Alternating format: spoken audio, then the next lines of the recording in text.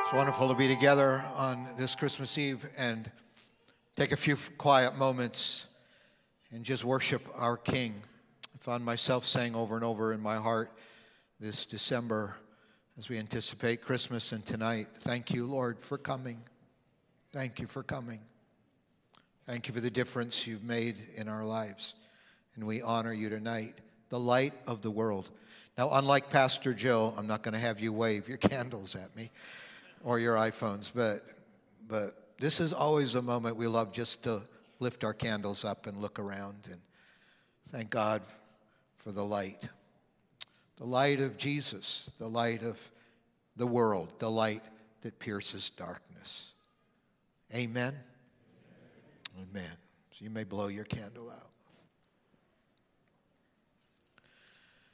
I do want to welcome every one of you to our Christmas Eve service. It's great to be together, young and old, children, grandparents, great-grandparents, everybody together. Thank you for those of you who have joined us who maybe traveled in from out of town. And I see my daughter down here, and Angela, my youngest daughter, here. I haven't even had a chance to say hi to her yet, but hi. And her husband, Michael, and Michael's sister, Katie. Wonderful to have you here, and all of you for joining us tonight. Thank you so much. And I just have to say that given the weather the last few days, in fact, what do we say? Those of you who've been hoping and praying for a white Christmas, yeah, well, thanks. And those of us who rather dislike 20 below wind chills and shoveling snow and driving on icy roads, all of three of which I've endured the last 2 days, I don't know why the Lord answers white Christmas prayers, but it is pretty, but it's been brutal. Kind of reminds me of C.S. Lewis. You know, he wrote the famous Chronicles of Narnia, and he characterized the curse on the mythical land of Narnia in this way. It was always winter, but never Christmas.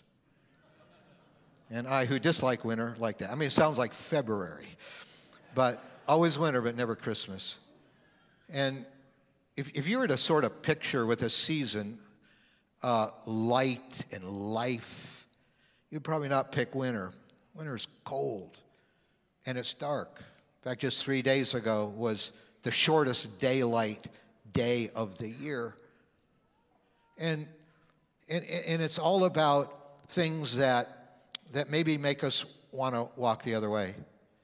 But we celebrate not cold weather, not the darkness of winter, but thank God that it's Christmas and that God's Son has come. And He's come to make a difference in our lives. Now, we just heard read a few minutes ago by Pastor Jill from the first chapter of John. John is one of the 4 stories in the Bible of Jesus' life. And in John, we just saw that Jesus came to be the light of the world. And in fact, John puts light and life right together in those verses Pastor Joe just read. Light and life. The problem is that just a few verses later, John says in verse 9, the true light that gives light to everyone was coming into the world. That's Christmas. That's what we're celebrating tonight. The true light that gives light to everyone was coming into the world. That's Jesus. He was in the world, but here's the problem. He was in the world, and though the world was made through him, the world did not recognize him. Possible to see light and not see it at the same time. Though he was in the world, and though he made the world did not recognize him. And sometimes when we think about Jesus as the light of the world, sometimes there's something inside of us that just wants to avoid the light, just wants to avoid him.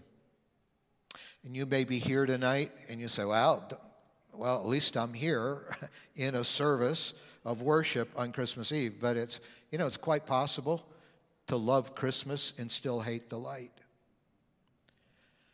Or if it's not just trying to avoid him all year, it's sometimes we try to bargain with God, like we want God on our own terms.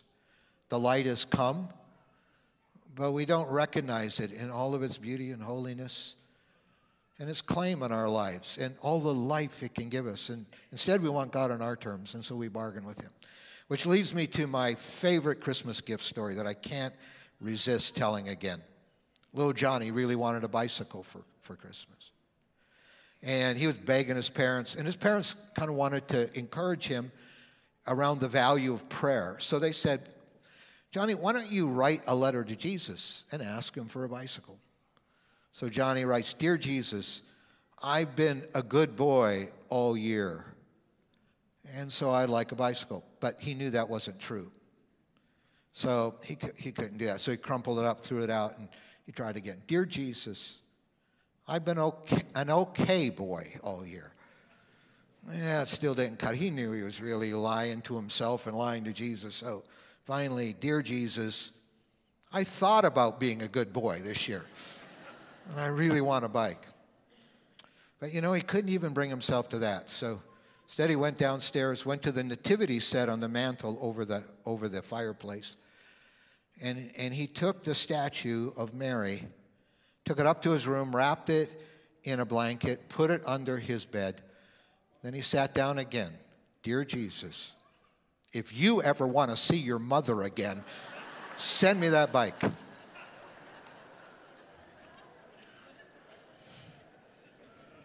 I love that story for some perverse reason, but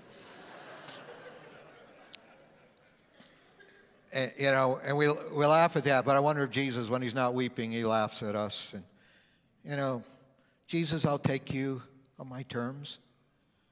I welcome the warmth and the inspiration of your light, but if you just don't do everything I want you to do and keep bad things from happening to me, I don't want to have anything to do with you. Or on the other side, Lord, I'm interested in your light coming because I see all the evil in the world, but I've got these closets in my life, and I desperately want to hold on to those things. I don't want your light exposing them. I've got closets full of pride and deception and lust and greed and selfishness. I mean, Lord, but I want to love those things and keep those things more than I want to honor you. And so we bargain with God. We try to get God halfway. Or if that doesn't happen, sometimes if sort of avoiding God doesn't work or bargaining with the light, sometimes we just deny there's light at all. And a lot of people are going that direction in our world today. Well, there just is no light. There is no God. That's just a figment of people's imagination, so they have a crutch to lean on so they can cope with life. John said the light comes into the world, and they did not recognize the light. But there was a lady by the name of Joy Davidman who lived a number of years ago. She was a Jewish American poet and an atheist. She had come to the conclusion there was no light. And she said, I didn't actually put a lot of energy into trying to prove that God didn't exist. It was just a stated assumption. There's no God, there's no light. Until her first husband, who later would pass away, her first husband took deathly sick, and she said and it just hit her in a way she hadn't anticipated. She was in a panic. She said, for the first time in my life, I felt truly helpless. I don't know what it takes sometimes for God to pry open our heart to his light. But she said, atheist she was, she said in that moment, I just cracked the door on the possibility that God's light might shine in. Here's how she put it. She said, all my defenses, all the walls of arrogance and cockiness and self-love behind which I hid from God, they suddenly, momentarily went down. And to her surprise, God came in. She said, there was a person with me in that room, directly present to my consciousness. A person so real that all my previous life was, by comparison, a mere shadow play. And I myself was more alive than I'd ever been. It was like waking from sleep.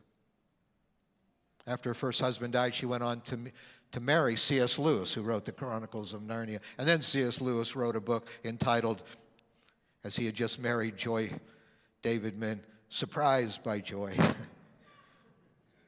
He himself having come out of the place of atheism.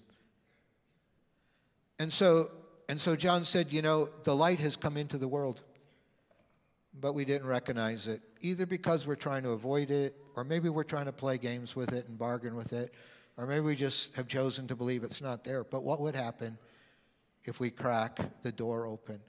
Because what happened to Joy Davidman is what John describes next in verse 12. Yet to all who receive him, to those who believed in his name, he gave the right to become the children of God. He said not everybody recognized the light, but to those who receive him, to those who believe in his name, he gave the right to become the children of God. So he uses children language. He said, because children are born. He said, children that are born not of natural descent, nor of human decision, nor of a husband's will, but born of God. This is where the light takes us, just as Jesus was born in the world, and he came as the light of the world. He wants us to dare us to crack the door of our heart to his light to come in. No bargains, no avoidance, no denial. Just say, God, if you're there, if you were born into this world, could you now come and be born into my heart? And the answer is yes, he can. Jesus would later say, if you put your trust in me, it's like you're born all over inside again. You're born again. And so here, the Christmas language of Jesus being born into our world becomes the language of life change, of the light of life coming into our own lives. That's because the Jesus who was born and put in that manger and was visited by the shepherds and by the wise men on that first Christmas, that same Jesus would 33 years later be crucified and hang on a cross. When he hung on that cross, Jesus was making it possible for us to clean out all those hidden closets of our lives.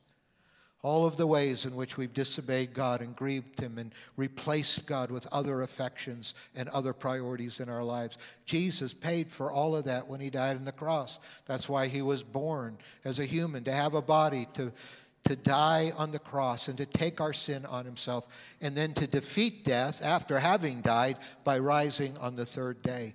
And it's his new life, his resurrection life, that says, now I'm going to go about the business of being born in you. I who was born in the world on that first Christmas. Now, if you will trust me. And so John says, but to those who did receive him, to those who believed in his name, he gave the right to become the children of God. Children born, not of natural descent, but born of God. Hallelujah. That changed my life many years ago. This room's full of hundreds of people whose lives have been changed because of it. That's why we worship. That's why we sing. That's why we say, thank you, Jesus, for coming. Because you're living in us as we recognize you, the light of the world. Would you pray with me? Our Father, we thank you for this wonderful opportunity to be together, to reflect on the miracle of Christmas. Thank you, Lord, to the winter and coldness, darkness of our lives and of our world. You came. Our world was full of violence and injustice and evil 2,000 years ago when you were born into it, but you came to be the light. And we thank you there's nothing impossible for you to change in our hearts. You can do the miracle of new birth in us. You can make all things new in us. And Lord, if our hearts aren't right with you, Lord, if we've been avoiding you or bargaining with you or denying you, we just ask you to forgive us. We turn from our sin, repent of it, Lord. Help us not to reject the light. But Lord, we just crack our hearts open and we ask that you will shine in and make us new, we pray. And for all of us the rest of us who serve you, may our love for you grow, and may the light of Christ shine and make us new in greater ways. Thank you, Lord. As we embark on a new year soon, we pray that your light, oh God, will shine in us and through us like never before. And Lord, as we celebrate Christmas this weekend, thank you that you came. May your light shine brightly and powerfully in us, we pray. In Jesus' name, amen.